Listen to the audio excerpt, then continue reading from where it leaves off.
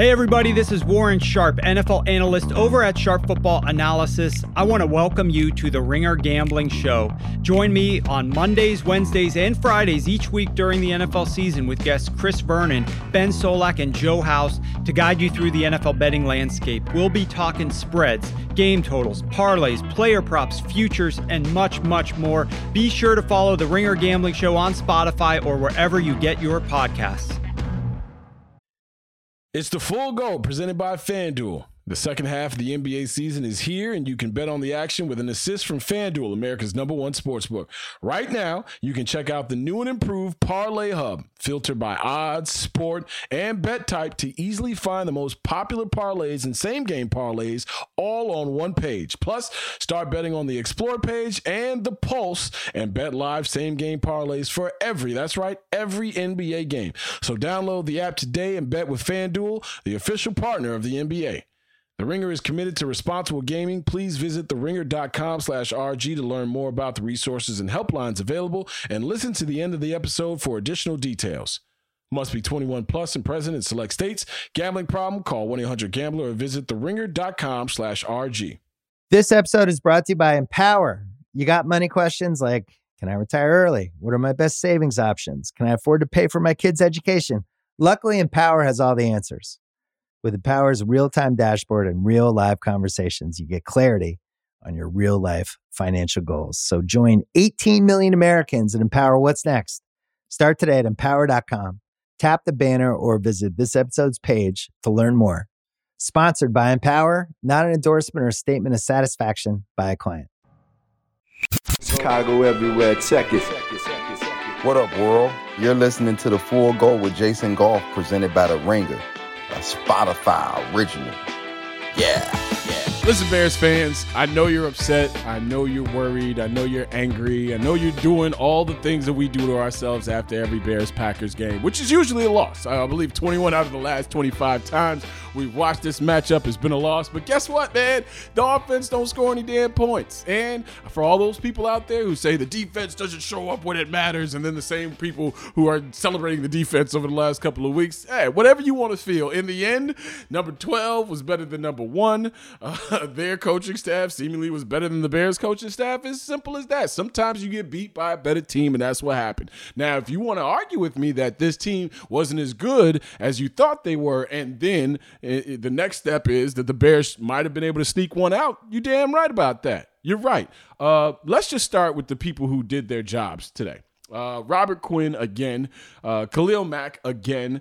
Hell, Akeem Hicks out there on a bad groin, and we saw after that set. Maybe the key for Akeem was not to get to the quarterback, because the moment he did, you saw him pull up lame. He couldn't even get his real celebration on. Immediately, he grabbed his crotch like something bad had happened, or he had a bad weekend somewhere that he shouldn't have been. But man, I'm sitting in the cut like, all right, this is a close ball game, and then you get in the half, and a penalty wipes points off the board. There's timeouts and spot challenges and all kinds of foolery going. Like, this was a weird Bears-Packers game. But in the end, Aaron Rodgers was just good enough.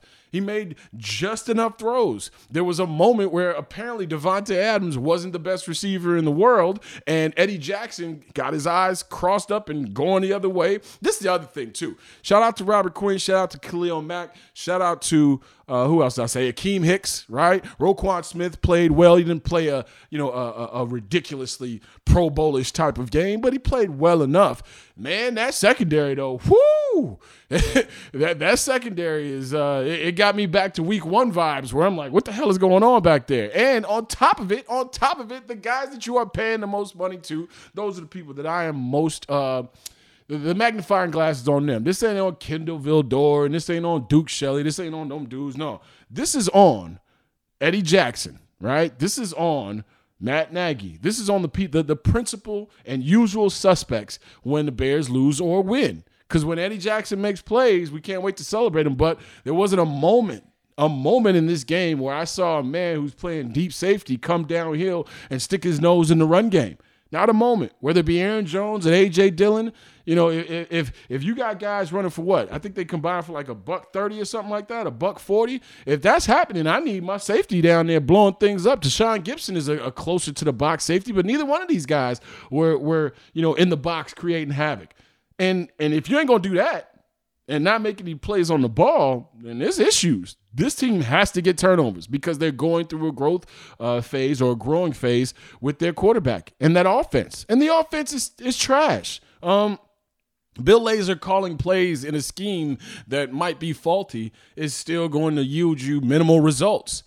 There are 98 points scored by this team. Jason Leisure, by the way, who is doing a terrific job on the Bears beat. Jason Leisure tweeted out that we are in week 6 of the NFL season. The Bears have scored 98 points. 98. Over half of his games, I believe, as a coach of the Chicago Bears, the Bears have been below 21 points. This is a league now where, back in our old days, back in the early aughts, the early 2000s, where all you got to do is hold them to 17. Now, all you got to do is hold teams to 21, and you looking at your offense like, what the hell you going to do? And the Bears offense is always looking back at you like, nope, right back to you. It's kind of like that Super Bowl halftime, blackout in New Orleans when everybody's playing, hot potato with the live microphone and at the halftime show trying to figure out, all right, Beyonce made the lights go out. We got to stay here for more minutes than we have to. Back to you. No, back to you. The Bears offense is always looking at the Bears defense and special teams like, no, back to you. And the Bears offense is the main culprit. That's it. Khalil Herbert, I would have loved to see him get more than, 19 touches that he got for 97 yards, something like that. Yeah, 30 dropbacks for Justin Fields feels about right, but there's some things that the young man has to learn. Him holding on to the ball too long is a thing. He's always trying to, and I don't think it's a processing thing. And I said this, I believe, last pod or the pod before that. I don't think it's a processing thing. I think it's a big gambler type of thing. I think this is a dude who's trying to look for 6 on every play. Instead of, as Trent Dilfer said on the Ryan Russillo podcast, take the cheese every once in a while. And this is the other part of taking the cheese. Man, outside of Darnell Mooney, I don't know who's getting open for you or getting open and running with the ball for long periods of time. And the Football After Show on NBC Sports Chicago with Alex Brown, Lance Briggs, and Olin Kreutz, our guys, all guys who have appeared here on the Full Go podcast, pointed it out. There ain't a lot of dudes who just taking that thing and running it. There ain't a lot of slant routes that you taking to the crib because you're just faster or you're just that much better than the people that are guarding you. And I like Allen Robinson, but Allen Robinson is a possession receiver. Let's be real about it. Allen Robinson isn't a deep threat. Yes, he catches some passes that are deeper down the field. There were a couple of moments today, too, where on the scramble drill, they were on the wrong page. They weren't on the same page together, he and Justin Fields. And one of them resulted in an interception in the back of the end zone, which pretty much was sort of like a punt on third down. But, you want to give yourself another chance to score. If those guys are on the same page down the middle of the field on a scramble drill, there might be a chance for you to get 3 or, I don't know, even 6. But this is the issue. These are the issues that Bears fans have. We're watching a team try to evaluate and develop a quarterback while maybe the scheme is faulty. And when Ben Slowak came on this show and said that the difference between Andy Reid and all the people on the Andy Reid tree is that Andy Reid knew how to counterpunch in a season. Once teams started to see tape, started to figure out what they were doing offensively, he knew what to do. I think a lot of these guys who have been in the Andy Reid tree, whether it be Doug Peterson or some of these other cats, including Matt Nagy, they have some success initially, but when that second season rolls around, or hell, sometimes in that first season when there's a counterpunch, because NFL teams love to see what you got. Ask Chip Kelly. Got his ass right up and out the league. They love to see it that first time. Like, oh, okay. Yeah, we got you. All right, well, watch what happens at the end of this year or even next year when we got a little bit more tape on it and we put the best athletes in the world to work. Remember the Wildcat offense, guys? Yeah, how long did that last? With Ricky Williams and who was it? Ronnie Brown and Cadillac Anderson in Auburn, and I believe they ran a little bit of it in Miami for the Dolphins when Ricky Williams was there. Yeah, enjoy your Wildcat offense while we beat the shit out of your quarterback every single time out here on the wide receiver. You know what I mean? So in the end, this offense has struggled. I don't need to trust in a person whose results aren't sufficient, right? There's this whole vibe or this feeling that, hey, man, Matt Nagy, you can't throw the baby out with the bathwater. This offense is trash. If you hold Aaron Rodgers to 200 yards passing and 2 touchdowns, you're supposed to win that game. Simple as that. You're supposed to win that damn game. And that's what happened. They held Aaron Rodgers down for as long as they could. He had 2 touchdowns. He had 1 rushing. But 24 points against the Green Bay Packers, I go into a game taking that. But you can't take it when you're the Bears offense. The Bears offense can't score. The kid is out there at times running for his life and at times putting his life in jeopardy in a way that I'm not happy with. If this continues, my man is going to be down by week 9. And I hate to say it like that, but he's taking too many hits. And I know he's a cool, calm customer, and I know he's a tough kid, but he's a grown-ass man with kids and relationship issues and all kinds of things going on at home. Like, he's a big, angry-ass man. So in the end, you can't take those hits. You got to let go of the football. They don't want the ball. I mean, they don't want you. They want the ball, I should say. He's got to understand that. He's got to take some of the shorter things. And speaking of the shorter things, is Jimmy Graham playing football this year? Is he on this team? Because last year, I remember him being the guy who caught 8 touchdown passes. And this year, I don't remember him being on the field much. I know he's been injured. I know he's been banged up. But Cole Kmet is out there doing what he can. You're trying too many things in the midst of trying to develop a quarterback instead of having, and this is why, if Justin Fields would have started at the beginning of this season, you'd have taken some of these lumps and he'd be, 2-3 games ahead of where he is right now. But instead, you're wasting decent enough defensive efforts. And that's even with Eddie Jackson playing the way he's playing right now. That's even with some of the woes in the secondary. So, yeah, this is what you get. You're a 3-3 football team, which is, I think, better than I would have thought going into this, going into Week 7 against the Tampa Bay Buccaneers. But this is who you are. The Bears offense can't score. It's the same old song and dance that it's been for a very long time in this city. And all we have is 3 or 4 outlier years for the last 20-25. I'm tired of still thinking about Jeff Graham and Curtis Conway both going for 1,000 yards and how that made me ooh and ah as a kid. I'm tired of looking at 1,200-yard rushers like, oh, look at that. You had one of those at least. No. 30 points a game is what it takes to be a perennial playoff and Super Bowl contender in this league. The reason why Sean Payton and Drew Brees are going to the Hall of Fame together is because they put up points. Not just because they're great play caller and great talent, it's because they put up points no matter what. There's a certain amount that you were going to have to score to beat the Saints or to beat when Tom Brady was airing it out with Randy Moss, to beat those Patriots. There are certain dynamic offenses that are just dynamic because of the play caller. There's certain dynamic offenses that are dynamic because of the execution of the talent. At some point, the Bears can jump on in the ring at being one of those dynamic football teams. But for the foreseeable future, you'll still be owned by one Aaron Rodgers. Matt Nagy spoke to the assembled media, and he talked about Aaron Rodgers and a whole bunch of other things. Let's give it a listen, Tanny. Coach, when Aaron Rodgers scrambled for the touchdown at the end of the game, he looked into the crowd and he said, "I still own you." Is that something that you take exception to, or do you look over the course of his career and say, he's right? No, I just think for us, we worry about what we do. And, I didn't see any of that or anything like that. And for me, my biggest thing right now is just making sure that whatever we can do to get better and win every game, including Green Bay, we need to do it. All right. Whatever you say, Matty. Aaron Rodgers can pop that shit because he's living it, right? Like, don't we hate the rappers who we know are broke as hell but always talking about Lear jets and all that? You know why Drake is hated by so many people? Because his lifestyle is envied by so many people. And you may not like the fact that he, doesn't write his rhymes and all this other stuff. All that semantics to me. The man makes decent enough music that I can vibe to. But yeah, you could pop that when you are that. So Aaron Rodgers can say whatever he wants to Bears fans and to Bears players alike.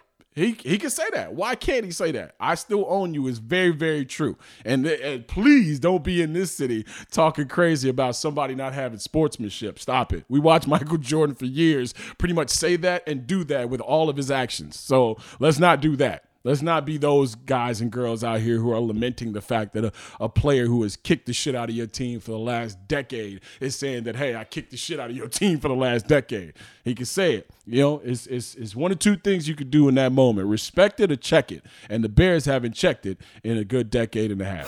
It's the full go, baby! This episode is brought to you by Hotels.com. If you're busy like me and you're trying to catch your kids' games, it's important to have somewhere where you can go to find a good hotel. We're all over the place. Sometimes, we're in Florida, we'll be in New York. We want to take the wife on a quick vacation and get away. Whether you're looking for a relaxing getaway or heading out of town to see the playoffs, Hotels.com app has a perfect hotel for every trip. Compare up to 5 hotels side by side so you can see prices, amenities, and star ratings without having to switch back and forth between options. So start planning your next getaway and find your perfect somewhere in the Hotels.com app today. Bears Talk with Jason Goff on the Full Go. And the kick is good for the win. Fade to black. Brought to you by The Ringer, a Spotify original. You think they hate me now? Wait till they hear this shit. You like winners, man. I get it. Oh, all right. Let's cut this shit out. All right. Yeah, that's the start of the podcast right here. Ladies and gentlemen, joining the Full Go podcast right now with me, Jason Goff, is Mark Tauscher, ex-Green Bay Packer, one of those big uglies in the trenches who just mauled Bears defenders time after time again. He blocked for Aaron Rodgers. He's seen a lot of these Bears-Packers game. Mark, thank you so much for jumping on with us. Appreciate your time. Let's go back in the annals. At last 25 games, the Packers are 21-4 against the Chicago Bears. That's good, right? Is that good? Mark, we're not bringing you on here to do this shit, man. You gotta be an impartial observer. Jason, I know it's your show, but I also did a little extra research for you just to make sure. Since Brett Favre in 1992, it's 45-15. Just to add a little fuel to the Bears' fire. So 45-15, and now I think we have a 7 or 8 game lead franchise-wise. Just I love bringing research to your show. All right, it's been fun, man. Thank you so much for joining us, Mark. We appreciate you. Dude. Listen, Packer week, Bear week. We talk about it all the time, and then leading up to it, each side tells us, "Oh, this is a different week in the hallways." At what point, as a Packer, do you say, all right, like I'll get it up for you guys if you want me to, in public and whatever local remotes and whatever car dealership you're at, or you know what I'm saying? Like we're signing babies' foreheads in Green Bay, Wisconsin as they ride off on those free bikes from training camp, whatever the case may be. Like at what point do y'all as a group say, we're going to kick the shit out of them like we always do? Well, I can speak for when I played. And, Urlacher and Briggs, we respected the heck out of that defense. Yeah. But the bottom line is, and I think this is still the case, we always knew we had that guy. And when you have that guy under center, it doesn't matter if you're playing the Bears or whoever you're playing, you always felt it. But it seemed like the Bears were always searching for that guy. Yeah. And we in our locker room always felt, it's going to be tough. It's going to be hard fought. But we know when the money's on the table, our guy at that position is going to be better than your guy. And that makes such a big difference in the NFL. That's always kind of been that attitude. And I think when it really struck a nerve, I'm sure you saw it on your timeline, when Rodgers went down after scoring that touchdown, it struck a lot of nerve because it's pretty accurate. As we just kind of went through. Rodgers, Favre, it's been a pretty good run for Packer Nation against the Bears. Yeah, him saying "I own you." He said it 3 times. Yeah. And apparently it was muffled by the people who wanted to celebrate with him. By the way, I love the fact that Aaron is the only guy who kind of separates himself and like, no, guys, I'm going to celebrate on my own here with the discount double check and all the other stuff. And anybody else does it. It's like, celebrate with your teammates. This dude said it 3 times and then looked at the crowd and said, hey, in case you didn't hear the last 3, I still own you.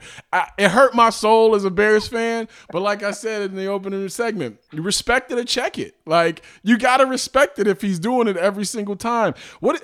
Aaron Rodgers, the Tom Brady, Aaron Rodgers conversation is always one that I bristle at because it's like you got to have a damn good team to go to that many Super Bowls and win that many Super Bowls. I think if Aaron Rodgers was the New England Patriots quarterback and he had Bill Belichick in that front office and some of those Hall of Famers that Tom Brady had, well, I won't even say Hall of Famers, but damn good players who they let go after a while, guys like Willie McGinnis and Ty Law and Lawyer Malloy and Richard Seymour, like Aaron Rodgers, I think, is as good as any quarterback I've ever seen. And Dan Marino, John Elway, all those dudes, I compare him to that. But the Tom Brady stuff always comes up.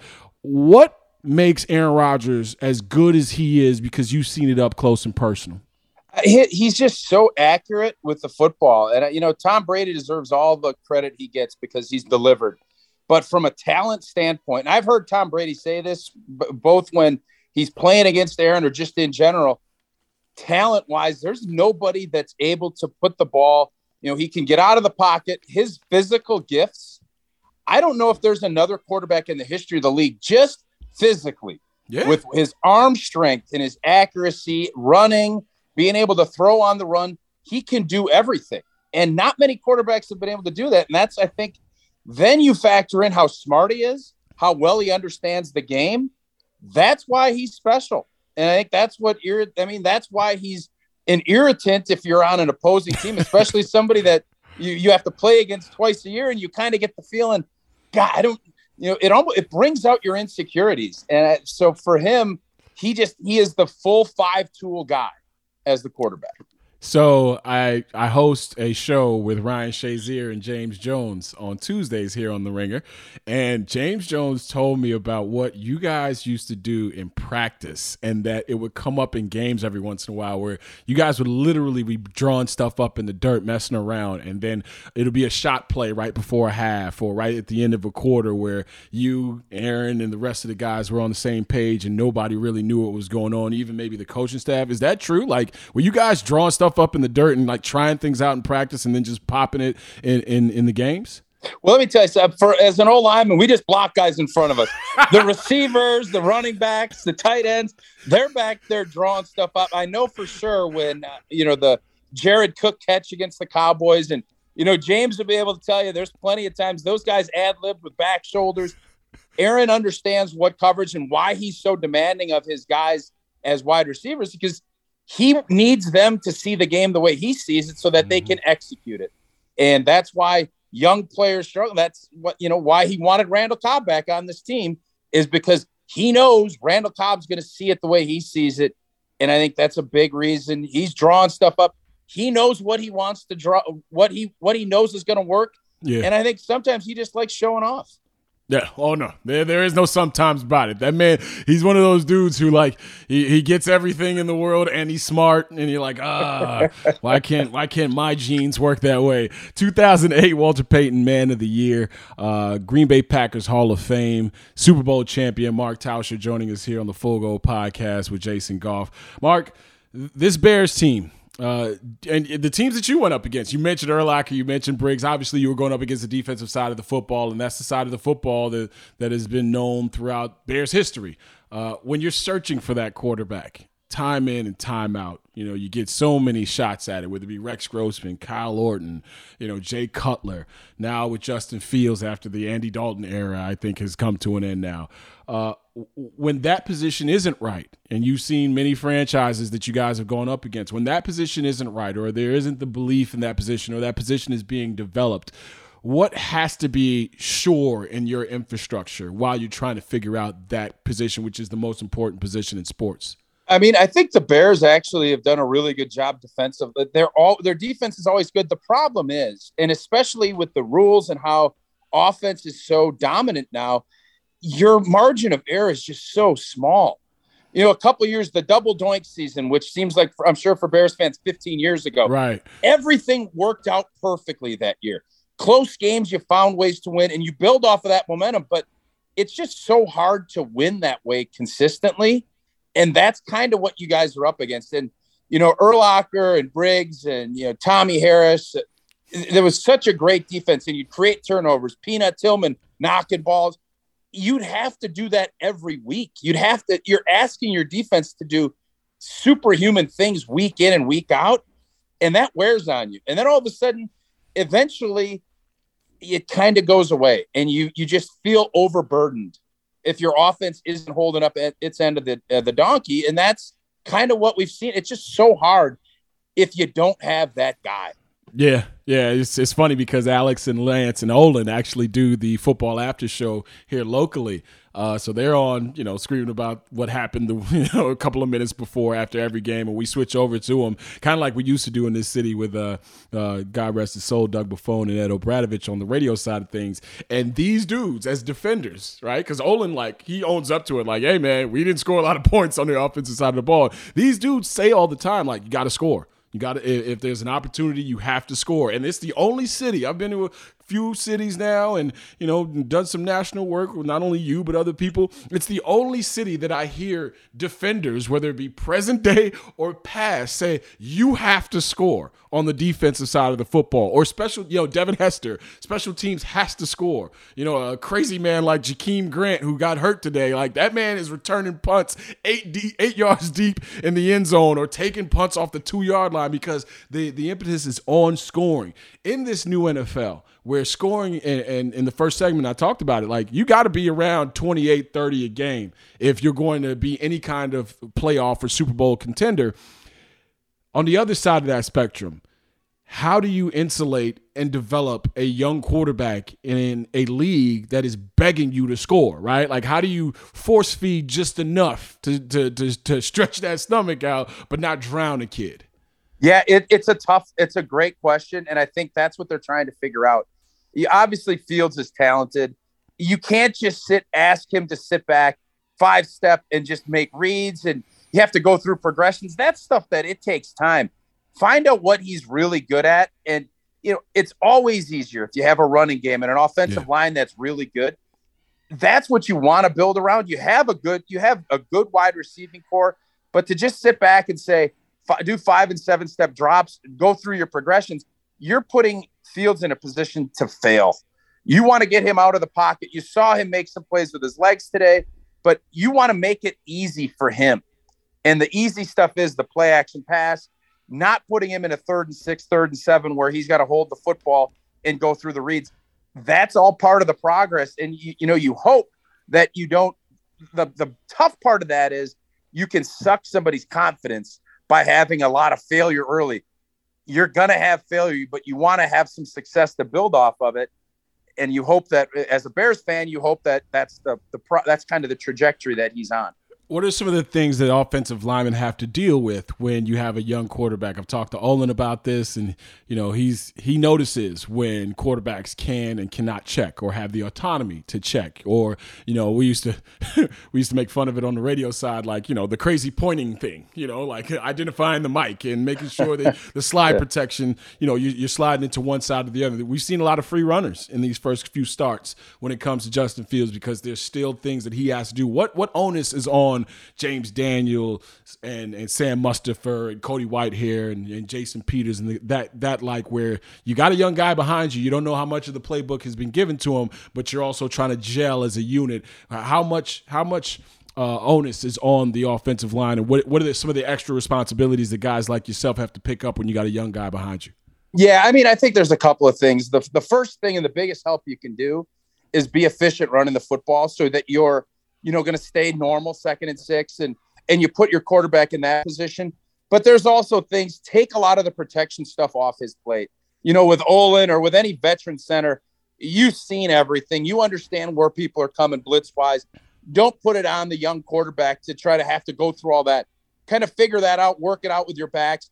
And, obviously young quarterbacks have to understand and learn and know that. But you can, with Josh Sitton and TJ Lang and some guards, the veteran guys will be up there and they're telling Rodgers, hey, this is what we're doing. That's, I think, the kind of leadership you want from veteran players. But the biggest thing you can do is be efficient and help get that running game going, because I don't care if you're Aaron Rodgers or if you're a young quarterback, 3rd and 10 plus in this league is really tough for everybody to be successful. So those are a couple of the things that I think a veteran O-line can help with a young player. You can hear him on the Packers Radio Network and the Badgers Radio Network. Mark Tauscher joining us here on the Full Go Podcast with Jason Goff. Talk to Lomas Brown about what linemen like to do in turn, because we saw it a couple of games back where, the Cleveland game where 9 sacks, you got Myles Garrett and Jadeveon Clowney out there on an island. It's hard for anybody, especially a 39-year-old Jason Peters, to keep up with guys like that.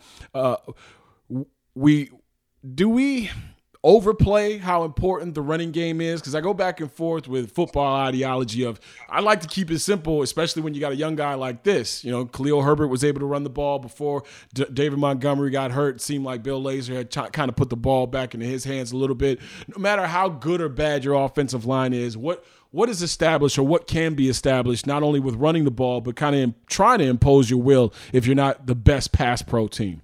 Well, I mean, you could be Jonathan Ogden in his prime. If you're asking him to go, 60 snaps of all passes and they know it's coming, players are going to beat you. Now, if you can run the football, all of a sudden you can't just go, Quinn and the guys. You want those guys to at least have to think that they have to take a false step to, for a run play because they have the gap integrity that they have to have. You want to be able to do that. It just makes your job easier than, backpedaling 50 times a game. That puts a ton of pressure on you as an offensive lineman. You love, for me, running keep passes where you're just running down the line and you're bringing guys with you and you let the quarterback bootleg out. Those are the things that will help the quarterback. And as an O-lineman, it helps you a ton because you also have a lot of responsibilities when it's just straight drop back pass. The more you can run the football, the more it puts, anytime you can get the defensive lineman to have to think and not just react and go, you're winning that rep. Yeah, I've worked with a lot of defensive linemen on the broadcast side of things, and the last thing you want them to do is have to think. No doubt about it. Shout out to my man, Anthony Glad Herron. you said that, not me. My guy, Anthony Herron. He's the only one that can string a sentence together of the defensive lineman that I know. And Alex Brown, by the way. I found the two that can actually do it. No, shout out to all you guys. I hope I never see any of you in a dark alley. Mark, you mentioned Urlacher. You mentioned Tillman. You mentioned Tommy Harris. Back in your day in that offensive line meeting room, when you watch tape of those old Bears defenses or those Bears defenses that we loved, in the early aughts, what did the tape tell you about what kind of day you were getting ready to have when it became Bear Week? It was always physical. And I'll tell you what, Urlacher's a Hall of Fame player. And we always knew where he was. But I'm telling you, we would scheme and try to say, we're not letting Lance Briggs going to beat us. And I'm telling you, it would be every time we'd get him and be like, God, how did he have 16 tackles this week? It just, that was kind of the way those games went. And they played that Derek Brooks position, right? That weak side in the cover two. Yeah, the defense was just so good. And then it was always ball security because, everybody knows about Peanut Tillman and what he has set a mark for everybody. And every time somebody punches a football out, it's, the peanut punch. So you just knew, and the respect, I know from our end, we respected the heck because it was a constant chess match. We knew their checks. They knew our checks. And we had Brian Urlacher on our show on ESPN Wisconsin, and he was just saying, we just would run cover two. We knew what they were doing. They would mess with us. Favre, Rodgers would mess with them. And it just was fun. The battle, because you play each other. And a lot of us stuck around. A lot of us were there 8-10 years. Right. You got to know the guys pretty well. Yeah, no doubt. I got to know TJ Lang better than I ever thought I would by just tweeting at him as a Chicago, host and producer. And all of a sudden we started going back and forth. So no, it was, the Packer Bears thing has always been more fun than hatred for me. Like I guess I'm a different kind of sports fan in that way where I appreciate premium play, right? So when everybody hated the 49ers and Cowboys back in the day, or the Packers when Favre was on that ridiculous run, like I was like, oh, this is kind of cool to watch it be done on this level. It sucks that it would happen to my favorite team, but this is the city of Michael Jordan, right? So how many cities were in basketball hell for years, knowing that they had Hall of Famers, but it didn't make a damn bit of difference because they were going to end up losing to the Chicago Bulls. For you and the rides that you took, and that Super Bowl season especially, when does a football team know that there's something special happening here? Is it in training camp? Is there a seminal moment in a game? Is there triumphing over injury? Like for that Super Bowl championship for you, when did you know that this was a special season? Yeah, so a bunch of us, I got injured in the early part of that season, and we had a bunch of injuries that year. But I think the moment, and it's kind of surprising, was we were up in Detroit on, I don't know if it was a Thanksgiving Day game, but it was late. It was a November game, and Rodgers got knocked out with a concussion. And we had to go up to Foxborough the following week, and Aaron didn't play. But Matt Flynn led us up there, and we should have beaten the New England Patriots. It's still one of my favorite plays I've ever seen. It was against us. That offensive lineman with like an 80-yard kick return. I tipped the cap, sitting on the sideline thinking, I don't know how the heck he's doing this, but, man, I respect the heck out of it. But we lost that game, but we gained a lot. And I think Aaron understood how important he was. That's when I really think he went from being a really good NFL player to, man, they need me out there. I got to be smarter, because he took a tough hit in that Detroit game. And I don't know if we lost another game the rest of that season. Obviously, the Bears came in, and I think they realized how good we were, and it was a dogfight. And once we got out of that game, I think it was 10-3, got in the playoffs, the confidence just kept growing and growing. And that, I think, so that was the moment that season that I think was the differentiator in us, being able to win a championship. There's visions of B.J. Raji dancing that inappropriate dance in the end zone where after the pick six, fat guys running with the football. Caleb Haney, wherever you're at, I hope that moment haunts you for the rest of your life. But yeah, man, I thought this was going to be more therapeutic than it would be. Man, I'm sitting here worried about the Chicago Bears all over again after I told people not to worry about it. How you feeling though, man? How's everything with you? I asked Lomas, whenever I see offensive linemen, because I worked with Dan Jiggins for years, right? And Dan would tell me about all the things that were going on with his body, and the big man, I see him now every once in a while, and I'm like, yeah, that dude played NFL football for long enough that you could see that some of the things still creak and still hurt on him. How are you feeling these days, dude?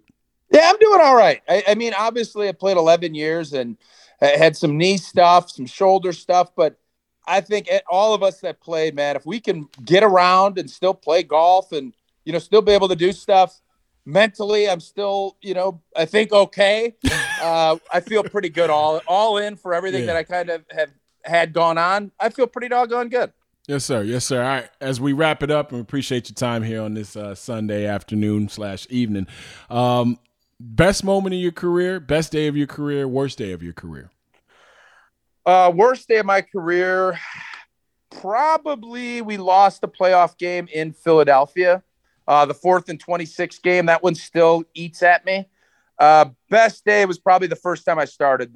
My first start at Lambeau back in the 2000 season, and that, I think, just being able to, as a 7th round draft pick, get to that spot in my career and have family and friends at the place that I grew up in, Wisconsin. That was one of those moments that I'll never forget. All right. We put together a Spotify playlist of all our interviewees. What you listening to these days? Old, new, doesn't matter. What's getting you going? I like the Killers. The Killers are kind of my band. Okay. All right. Any songs you want to recommend to any of the people, or any albums that you I think everything. Mr. Brightside. You know what? For Bear fans, everybody listening, hey, it's not that bad. Go grab Mr. Brightside. Right. It'll bring your day back up from what we just saw. All right, Mark. This is why we didn't go on to Radio Glory after our short time in Bristol. We had the one show, man. I'll never forget it. Hey, you should never forget it, because everybody else damn sure did. So, Mark, thank you so much. Appreciate you, brother. Thank you, man. Be well. Thanks, Jason. You bet, man. See ya. This is Seth Jones, and you're listening to the Full Goal Podcast with Jason Goff. This episode is brought to you by UGG. Y'all know UGG is a brand that athletes wear all the time in the tunnel and on travel days. Well, I bet you think UGG season is only during the colder months of the year. Au contraire, you're wrong. You need to check out the latest spring drop from UGG. They have everything from sandals to clogs. I like the sandals. UGG has you covered for your next spring adventure. Shop the Golden Collection at UGG.com. Hey, it's Len Casper, the radio voice of the White Sox. You're listening to The Full Go with Jason Goff. Welcome back to the Full Go Podcast with Jason Goff, brought to you by The Ringer. And, of course, Spotify is the game. And we have the pleasure of being joined by Mr. Brian Kenny. I've had a chance to talk to Brian Kenny a couple of times, but obviously this is the first time we've done it on the Full Go Podcast. And you can watch Brian host MLB Network's MLB Now weekdays at 2 p.m. Eastern. Plus, MLB Network's MLB Tonight is airing live before and after every postseason game. Mr. Kenny, thank you so much for giving us some of your time. How you feeling today? Good. Big days. These are it really just hit now where there's like one game per day. I was getting used to 3 and 4. That was a blast. But you can't have everything, but it's been fun. How do you feel about baseball's playoff format? I'm good with it. I think if you add a team, you'd still have good clubs. I think if you go much deeper than that, then you're getting mediocre teams. I think it's good where it's at. I loved last year's wild card round. That was a lot of fun, and that made sense. That made sense for a short season, have half the league make it. But I don't want to see half the league make the playoffs. I want to see the elite make the playoffs. I think we're right at that correct level where kind of that second wild card is good but not great. Usually the first wild card is excellent, and everyone else is like a 93-win team. That's kind of the average. I like that. Yeah, it's crazy because as a kid, I used to hear people argue about balanced and unbalanced schedules, and that be like the soup du jour when it came to Major League Baseball discussions. And now it seems like just like the NFL, because the NFL for years has been like, all right, we're going to change the rules next year, and you're not going to do a damn thing because you got to watch it. It's the NFL. We own a couple of days of the week. Whereas with baseball, the evolution of change and just evolving has been slower, obviously. And then you get in 10 years or so, you get, all right, this is the new change. This is the way we look at things. These are the numbers that really don't matter as much as they used to. What do you think the next bubble or next window for baseball to take the next steps in whatever the evolution process is going to be? Where do you think that is at? I think it's they've talked about it for a number of years. I think the pandemic slowed it a bit, but Major League Baseball has made it pretty clear they're going to add 2 more teams. And when you add the 2 more teams, I don't know if you just add 1 per league or if you make it 1 league, if you get away from divisions, if you go more geographical, or if you don't do National and American League anymore. I think that's the next big thing, because that would be a natural time to say, let's play the balanced schedule that you brought up. And, we'll have 32 clubs and we'll be able to do it. I think that's the next big thing. I have lots of opinions on it, but I don't know what the right call is. I love National League and American League. And yet, if we were starting Major League Baseball today, there's no way we wouldn't have the Yankees and Mets playing each other and the White Sox and the Cubs playing each other. The only reason we don't is because these leagues were separate in, 1904. So what are we doing? So I can see both sides. So the lowering or raising of the mound and robot umpires, we're past those conversations? Oh, no. Look, I think you're talking about the immediate thing. You know what I want to see? And you know what they did this year? 15-second pitch clock in low A ball. We spoke to Rico Brogna, who was managing Stockton in low A ball. Remember Rico Brogna? Yeah. And Rico said it was fantastic. He said the players even liked it, because the players were like, you got to move fast. No, 15 seconds it's moving. And he said it was great. And it clipped 21 minutes off the time of a game right away. Wow. And even better than that, the pace was good. Like I have one thing to tell you, I haven't even had a chance to put it on the air because there's been so much breaking news. But you remember watching Hunter Strickland? He was pitching against, I think it was Rosario of the Braves. It was a big spot. And my wife is there watching the game. She's like, this guy's taking forever. I go, yeah, everybody does that. She goes, no, this guy's taking forever. I said, all right, let me time it. Hunter Strickland in the sequence to Eddie Rosario took 1 minute and 5 seconds between pitches. 105. Now, he asked for a ball back at one point, but okay, right. 50. Even with asking the ball back and rubbing it up, 50 seconds, 5-0. How about 15 seconds? That, I think, get the pitch clock, please. We'll all like it. We'll all like it. Everybody. It's not for, Gen Z. It's not for attention deficit disorder. It's like this is the way they played in the 1950s. Right. 15 seconds. Throw the ball. It's funny because I talked to my guy Clinton Yates from ESPN about baseball things, right? And, he brought up a point a couple of years ago, and we were talking about Javi Baez, and he's like, the issue that a lot of baseball fans or casual baseball fans might have is the routine is the spectacular now, where back in the day where it was like Ray Ordonez was doing crazy stuff, and of course Ozzie Smith was doing crazy stuff. Like the athleticism of the game right now is when you see a double play turn nowadays, it's like, oh yeah, that was supposed to happen, but the intricacies, maybe the camera angles or whatever the case may be, like the little things that accentuate, like for instance, tapping the toes at the sideline for a wide receiver. Back when Chris Carter was doing it, was like, yo, there's not a lot of guys doing that these days. But now when you in present day, if you're a fourth wide receiver on a depth chart, you better be able to dot those I's right before you fall out of bounds while catching a pass that only you can catch. Do you think that there's something lost in the translation of the TV product of baseball that doesn't accentuate maybe the athleticism that other sports do? Possibly. You can get into a deep conversation on this because, look, they've long said that about what sport? Hockey was the main one. That is better in person than on TV. And, there's different ways of broadcasting it, but I don't know if we're getting it wrong. I'll give you an example. Like, do you remember that Tommy LaStella, Brandon Crawford double play earlier in the playoffs? Yes. LaStella wandered with his glove, just flipped it up in the air. Yeah. Crawford stepping through, boom, double play. And it was like, did I just see that? Right. And yeah, I think there's fantastic things. It's the nature of the sport, though, that there's not going to be, it's not a spectacle. It's not going to be one thing after another. You've got to kind of wait for it. Mm-hmm. It's the nature of baseball. I don't know if there's a different way of televising it. And you're probably right. Look, basketball looks different. Football looks different on TV. And boxing looks different on TV. So it's just going to be different. But I know, we do get used to this high level of athleticism. I know we do a thing on MLB Network. I think it's like top 50 plays. And I'll just have the TV on in the background. I'm not really paying attention. I'll look up and I'll go, oh my God, like what a play. That's unbelievable. I've never seen anything like that. It's like number 33. I'm like, 33? Like 33? Like again, when it was Johnny Bench and the baseball bunch, it'd be number 3, but 33? So there's so many great plays being made out there. Now I think it's an avalanche of video information. There's only so much you can take in.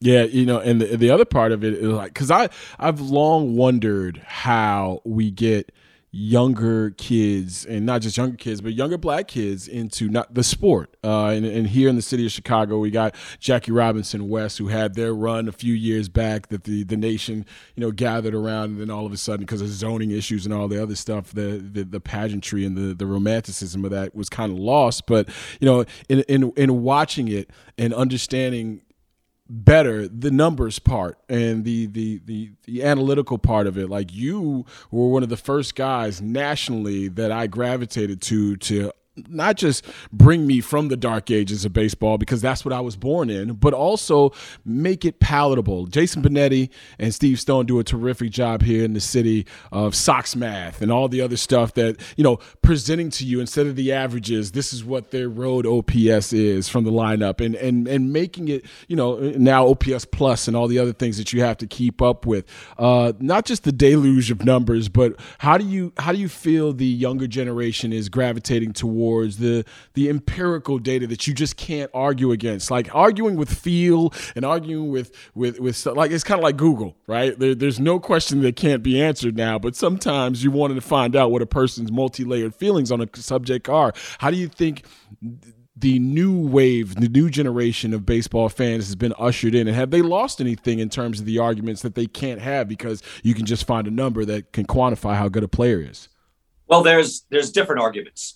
Right. There's different because there's always going to be, numbers, data is an abstraction of the real world. It's not the real world. It's an abstraction, and it can answer a lot of things. What I enjoy now about most of my baseball debates, as opposed to 10 years ago, is that we're not arguing about simple things. We're speaking the same language. You and I now would speak the same language, and yet we would still get into a point where I'd say, I just like this guy.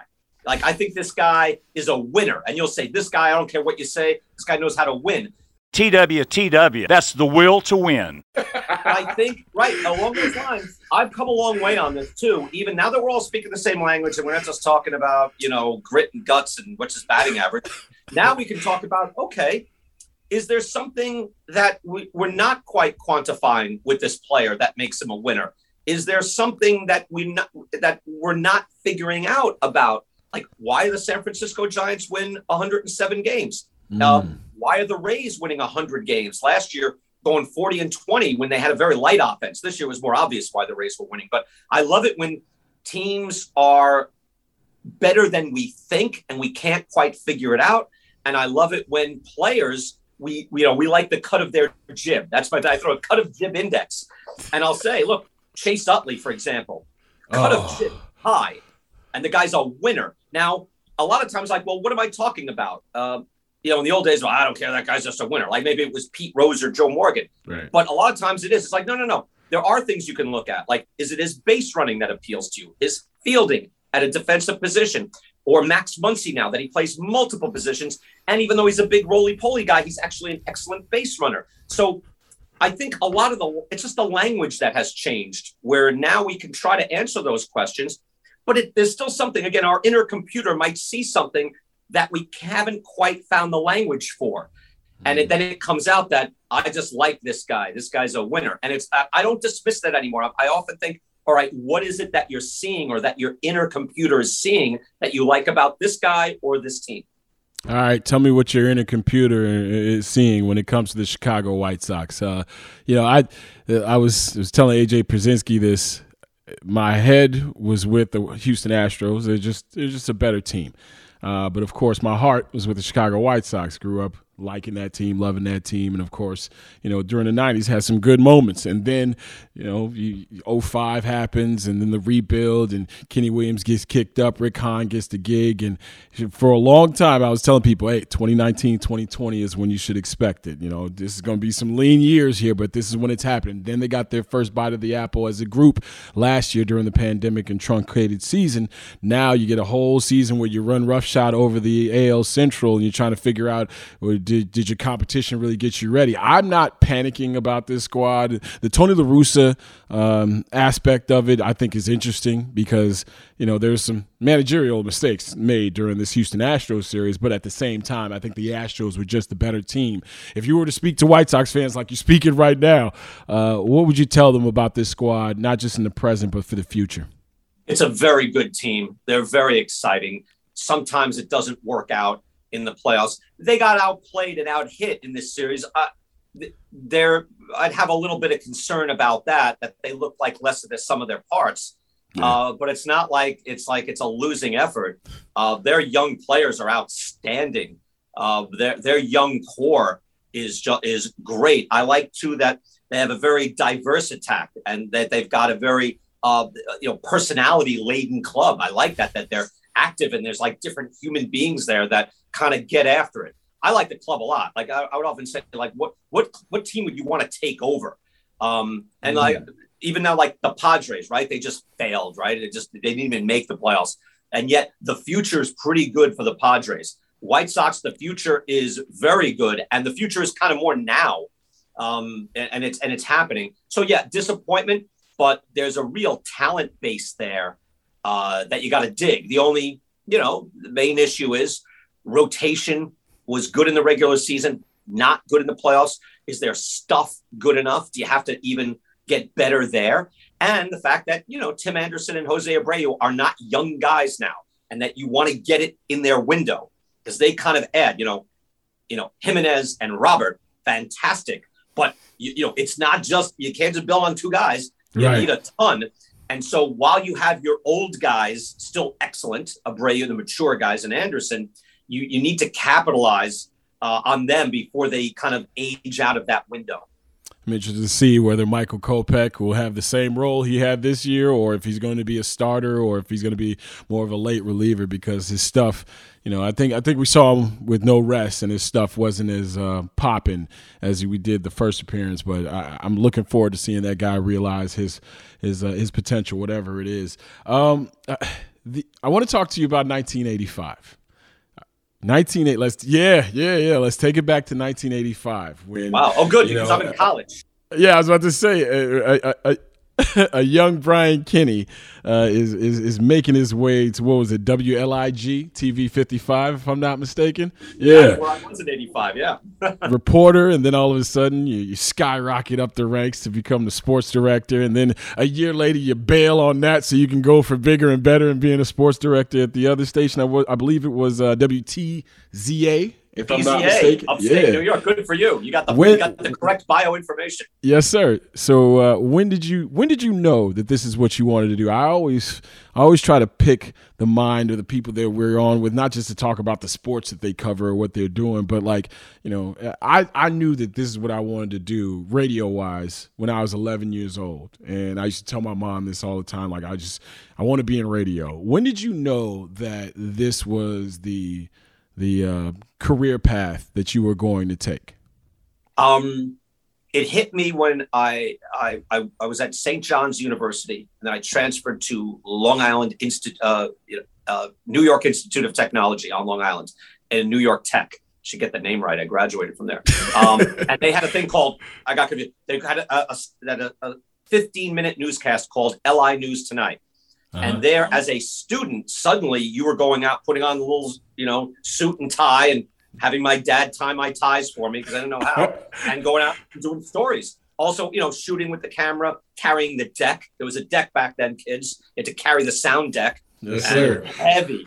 You don't remember that, do you? It was heavy. Hey, listen, I was cutting tape with a grease pen and the 2 8-tracks, so I'm a little bit before the digital age, but not so much. But we had 8-tracks too. We had to carry the 8-track machine. So, I'm kind of with you there. I didn't go back. You know what? I just missed film. Like, again, my wife worked in the news business. She said we were in film. I was like, we didn't have film. We had videotape, thank God. But anyway, I knew pretty early that this is exciting. Given my upbringing, I wasn't thinking I'm going to be, everyone now is going to be an actor, producer, songwriter, rapper. Everything. Everyone can do it. At the time, it was like, no, I'm going to get a job. I need a job. But boy, it'd be nice to be in a creative business. Yeah. So rather than, go and try to be on Broadway or something, it was either that or my father was a New York NYPD detective. I come from a family of NYPD cops and detectives. So I was like taking the tests. I was going to do that, but I was like, well, I'm going to give it a shot and try to work in television. And it seemed attainable to be a television reporter. What my dream was I'm going to make documentaries. Make movies. And I can do that. I can piece these things together. I know I'm strong in these areas and in English and history, literature. I know I can put things together. And you're going to be Brian Ken Burns. Right. That's what I thought. That's kind of like the lofty goal. But all right, what's realistic? It's 1985. I'm Brian Kenny on Long Island. What am I doing? What can I get paid for? Got to get paid. Even back then, it was I think Run DMC was singing it. Get paid. Yes, sir. Paid. And so I thought this is attainable. And I was doing news reports. I was a news reporter at LI News Tonight at New York Tech, and I thought I can do this. And that's when I slowly, those years, started to build up. I wasn't thinking of sports. I was a sports fan all my life, but I really was looking to do news. And only when there was an opening on our sports desk at WLIG Channel 55 out in Ridge, Long Island, the Boondocks, only then did I think, okay, I have a chance to go, get on the anchor desk, which in the hierarchy of local news, it's still the same. You can be out in the street doing crime and doing, landfill stories in the middle of the summer, or you can be on the news desk and be one of the bosses. So I thought, even though I'm 22 years old, let me try to get better at TV, since I thought I was a good reporter, but I knew I wasn't a good performer. And I thought, let me go try to do sports and get on the anchor desk, and this will help me. And once I got there, I realized very quickly, wow, when I go to do a story as a sportscaster, people are happy to see me. When I went to do it as a reporter, people did not like seeing me. It was always bad news when a camera's coming. Right. As a sportscaster, it was like, this is terrific. People like to see me. This is fun. I can kind of talk about local kids in high schools and things like that, because that's what you're doing in local sports. So that's where it started for me. Yeah, no doubt about it. So not including this job that you currently are doing, but what's the most fun you've had in broadcasting? It's probably doing what I'm doing now. I mean, I have my own show that I can write baseball essays on whatever interests me on MLB Now. So I can take it any direction. I can just go, I can talk about the Rays. Why are they winning? I can talk about, let's go back to Willie Mays versus Maury Wills, 1962. I can talk about history. Or I can, look at my all MLB Now team and, look at the most versatile players in the game. Anything that interests me, I could write about. And then I go do boxing, like once a month, I'll go do a big fight. I just called Tyson Fury, Deontay Wilder. Yeah. That was a blast. I've loved boxing too. I go way back with boxing. So I don't know, this is kind of perfect. When I think about what's my career path, take it easy. I'm here now. I'm enjoying it. This is another reason why I always gravitated towards your work. My grandfather, was a manager at the Westin Hotel in the 80s, and he retired in the early 90s. So, a whole bunch of pictures, because Chicago used to be a boxing hub. Still has a pretty active boxing scene, actually. But pictures of him with Sugar Ray Robinson and guys like that, where he would sit me down and we'd watch old fights and he'd talk about the art of fighting. And when Mike Tyson came along, he's like, I like Mike Tyson. He's a warrior, but, take a look at Jack Dempsey before you watch Mike Tyson, that kind of vibe. The Fury Wilder fight, he's never going to be able to beat that guy, is he? And it's funny because there's certain times where you're like, I just don't understand the matchup or why he can't get over the hump. But it's, some dudes are just better fighters, and obviously styles make fights. Tyson Fury is just a better fighter than Deontay Wilder. And Deontay Wilder probably has run up against more talented guys, but for whatever reason, Tyson Fury has taken advantage of all of Deontay Wilder's weaknesses, all while being able to hold his chin up while taking some tough punches. Yeah, I mean, I just think it comes down to the first time I saw Wilder and Fury in the first fight. I was watching on TV. Within 30 seconds, I thought, this is a guy who started boxing at 19. This is a guy who started boxing, as soon as he could walk. Right. He's been fighting all his life. But Tyson Fury, rolling out of the bassinet. The guy was throwing punches, right? It's their culture. They're Irish travelers. Their culture. Yeah. They're fighting. They're boxing. So he boxes naturally. He just wakes up in the morning, starts throwing punches and moving his head. Just natural. So I think Wilder has the power to erase most everybody. But Fury has that combination of outstanding boxer. He's also 270-something pounds, so he can absorb a little bit more. And he just fights naturally. Again, to have the experience and the wherewithal to be dropped, now it's 4 times by Deontay Wilder, and get up every single time. When the world is swirling around you, people are screaming, your head hurts. Maybe you saw some black lights. You don't know where you are. You look up in the air. He was out that second knockdown in the first fight. To have the wherewithal to open your eyes, listen to the count and say, I'm okay, and get back up. It takes a lot of experience and fortitude to do that. So, what Wilder has been unable to beat that guy. So it's not even style, it's a style matchup, which you're right. Styles do make fights, but it's just more than that. More experienced guy, and a guy really tough and experienced, whereas Luis Ortiz didn't have a choice. His lights went out. Fury's lights don't go out, even when he gets hit with the best Wilder shot. So I'll ask you this, as a guy who covers both boxing and baseball, it's always funny to me, not funny, but it's interesting to watch prospects, come up and evolve, and like, okay, I thought this guy would be good, and then he turned out to be good. I'll never forget when the Jose Cruz Jr. conversation was happening when Randy Johnson was on the trade block. It's like, you can't give up Jose Cruz Jr. And I'm like, hopefully he'll be great, but this is an all-time pitcher that you're going to acquire here. Baseball, basketball, seems like who the prospects are, and then you kind of, whatever the expectation level it is, you either fall below it or raise above it. But in boxing, it seems like, like for instance, I remember when Andre Berto started, and it's like, okay, did he fulfill that potential? Unfortunate situation with Paul Williams, when I'm like, this dude is going to be the next thing, and then obviously the motorcycle accident happens. Is boxing a sport where we're hearing about a prospect because we know he's going to be what he's supposed to be, or do we see the same fall off in terms of, okay, prospect and he didn't quite cap out his potential?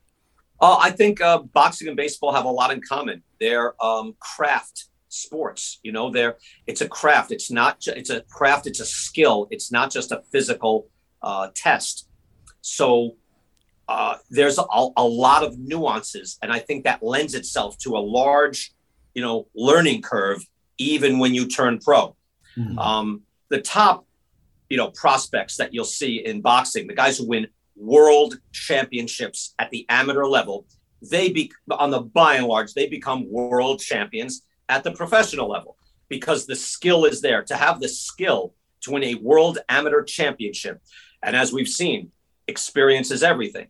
You have a lot of these guys now from Eastern Europe, 300 amateur fights, 400 amateur fights.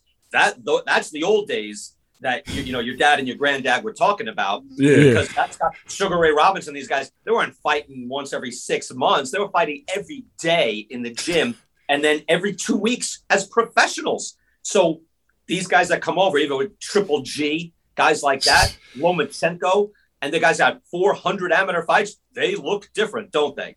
So a lot of it comes down to that, where it's not just your physicality that you're overwhelming guys because you're just a better athlete, but the experience you have in the ring is vitally important. So like baseball, when you are a prospect, your athleticism, your superior physicality will still take you a lot of the way, but not all the way. You got to prove it second by second, whether it's in baseball, pitch by pitch, or punch by punch, or slipping punches, or feeling it when you're in the ring and having that rhythm.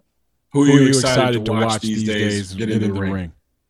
Oh, I still love Canelo. Canelo is the number one fighter in the sport. There's a guy by the name of Julio Cesar Martinez, who you probably haven't heard of, who is a great fighter at 115 pounds, who is a righty and lefty, and I think is like the closest thing to the Matrix in the ring. Actually can switch. You know how some guys switch? They go stance? and then they switch stance to, now I'm a lefty. This guy, mid-combination, will switch. So that gets my attention. So like I like the guys who are at the very top of the sport. But Canelo is at the very top now. I'm excited for Canelo and Plant. Fight the best guys. Look, I'd love to see Spence and Crawford. I'm excited to see Crawford and Porter. You just want to see the top guys fight. There's great fighters right now walking this planet. Truly great fighters.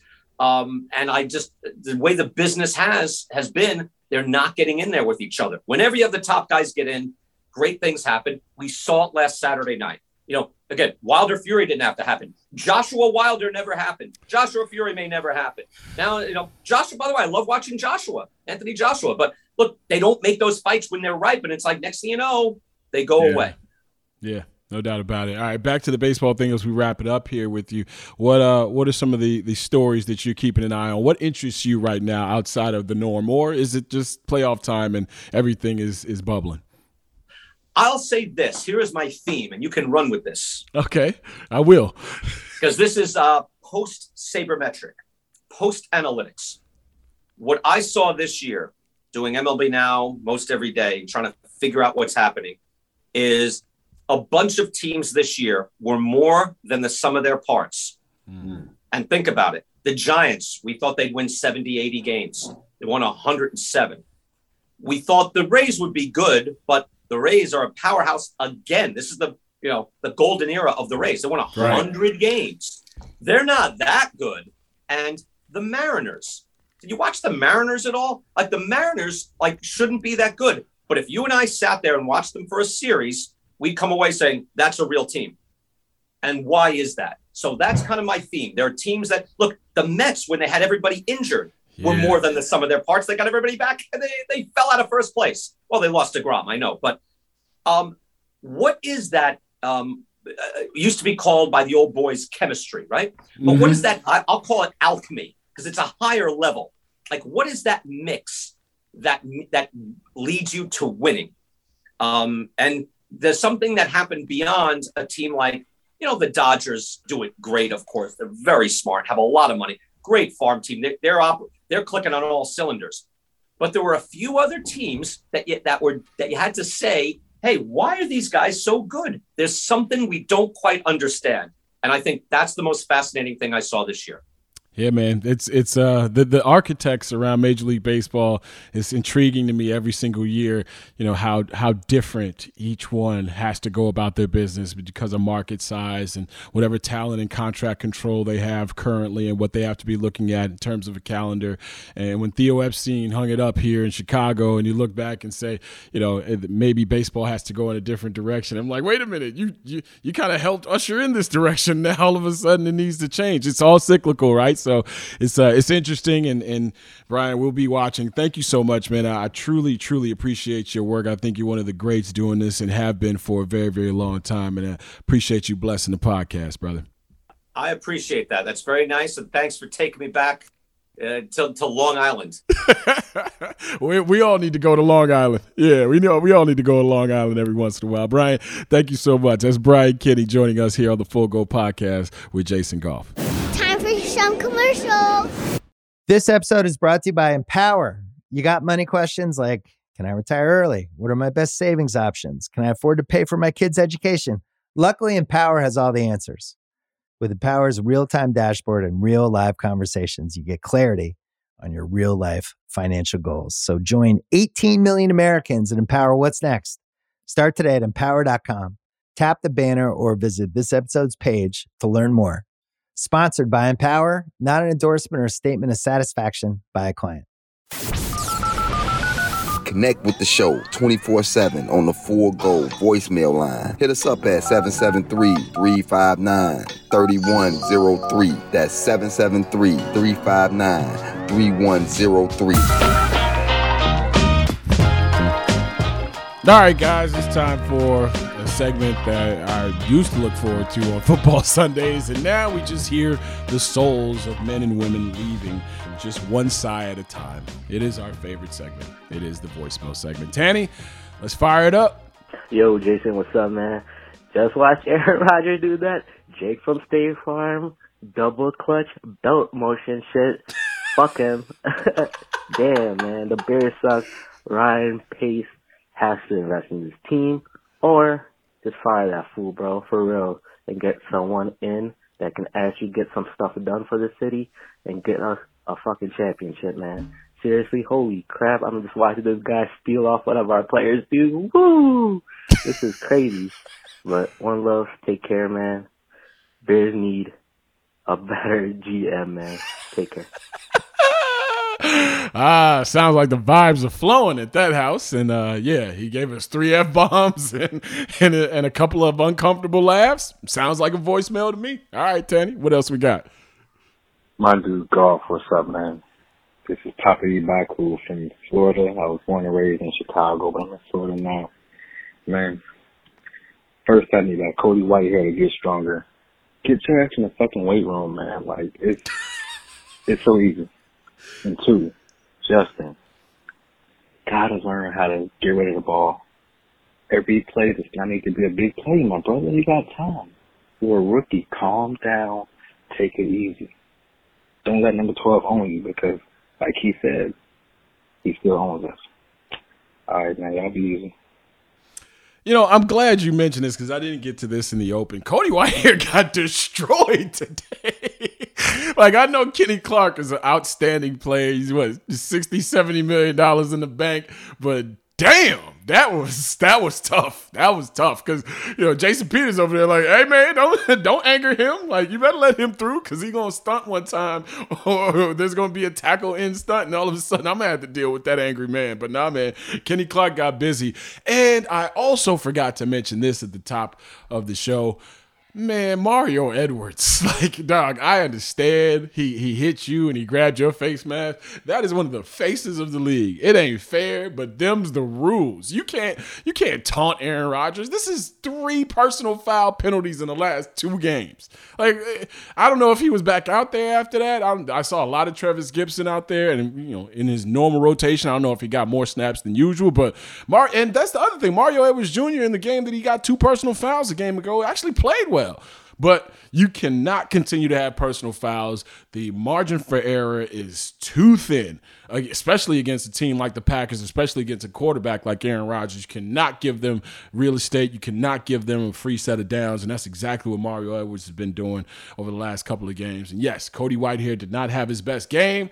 I still wonder if the back and forth between Cody Whitehair in terms of center and guard has affected that dude's career a little bit more than we'd like to give credit to, because I think he's a good football player. He just went up against a better one today who had a better game. But like Alex Brown also said, a guy could play 60 snaps, and if he beat you twice, then he had a great game. All right, well, that means Kenny Clark had a great game.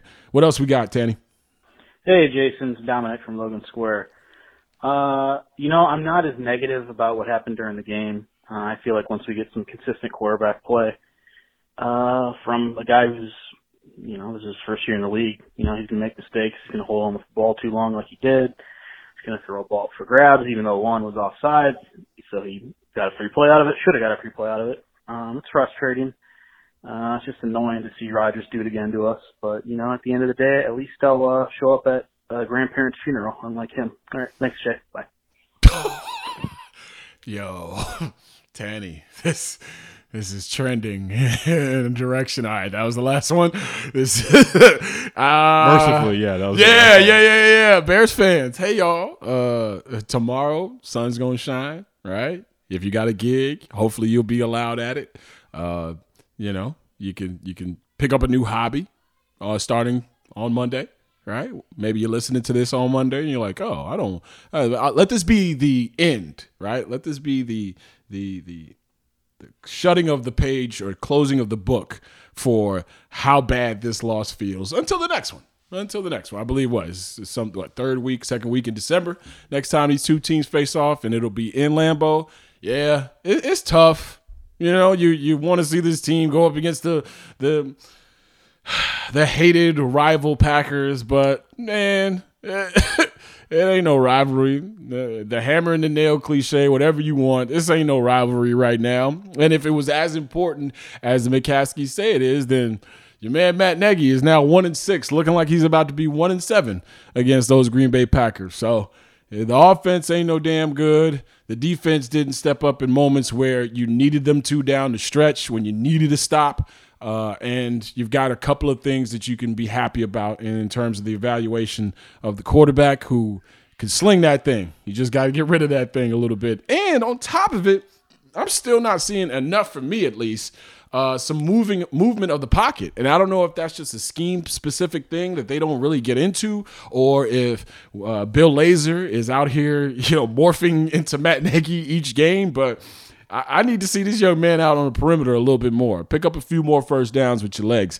That would be best. But, yeah, Bears fans, I don't know what to tell you other than we've been here before and we'll get through it. And go Chicago Sky. Coming up on the next episode of The Full Go with Jason Goff. All right, it's time for us to wrap up this episode of the Full Go podcast with Jason Goff. I definitely want to grant more time to the Chicago Sky. Congratulations to the Sky for winning the WNBA championship 80-74 over the Phoenix Mercury. They stomped them in the wine, 3 games to 1, I should say. Allie Quigley had herself a terrific game. She had the Johnny Blaze going from the arc. And, of course, Candace Parker, right? She came back to the crib to win herself a championship and bring a championship to Chicago. So she pretty much did her LeBron to Cleveland thing, right? She did what she was supposed to do. Mission completed. Shout out to James Wade. Shout out to everybody in that front office and PR staff. And man, the Chicago Sky have been around this city for a while. And traction over the years has steadily climbed, and they've been gaining a lot of steam. And of course, when Wintrust Arena was built, they would have a centralized location for people to come and see them, and that's what happened. I can't tell you how many times my buddy Myron and his brother E would go to Sky games this year, because it wasn't just, something to do. It was actually an event out there. And then, of course, all the Bulls have been showing up over the last couple of weeks. You had Cappie Pondexter and Tamara Anderson out there. So it's been cool to watch. It's been really fun to watch. And I'm looking forward to, if we can, getting James Wade on this show, because he definitely deserves all the credit for being, not all the credit, obviously, but he deserves some credit for being a championship winning head coach in this city. Right? I mean, you can put him there with Coach Q and of course Ozzie Guillen and all the other people who have won championships in our lifetime. Phil Jackson, is hollow ground. Obviously, 6 rings is different. But shout out to James Wade. Shout out to Chicago Sky. Looking forward to talking to some of those ladies, and definitely talking to James Wade right here on the Full Go podcast. This was fun to see the city kind of wrap itself in all that good feeling and all those good vibes, even though the Bears are stinking it up and the Blackhawks keep getting their asses handed to them. So we got something to look forward to, right? Coming into next season, obviously here right here on the Full Go podcast. We'll be back Tuesday night when we'll be joined by Vinny Goodwill, good friend of mine and a dude who knows his basketball. Talk to Vinny about what he's got going on and also the NBA upcoming season. And make sure you're calling and texting with your thoughts on anything to the hotline at 773-350 773-359-3103. That's 773-359-3103. Want to thank our guest, Brian Kenny from MLB Network, and also Mark Tauscher, former Green Bay Packer. I want to thank Chris Tannehill, as always, for producing the show and making it sound as good as he possibly can. Also want to thank my son for lifting my spirits with a spirited rendition of Bear Down. So until next time, thank you so much. Make sure you're downloading. Make sure you're sharing. Make sure you're writing those reviews. You always know what it is. This is the Full Go Podcast with Jason Goff, brought to you by The Ringer. And, of course, Spotify is the gang. As always, take care of each other and be safe. Thank you for listening to my daddy. It's the Full Go, baby! Okay, bye! There's a lot that could impress you about the all-new Honda Prologue EV.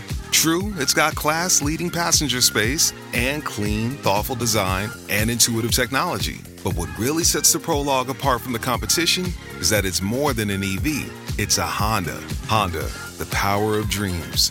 Visit honda.com/prologue to learn more.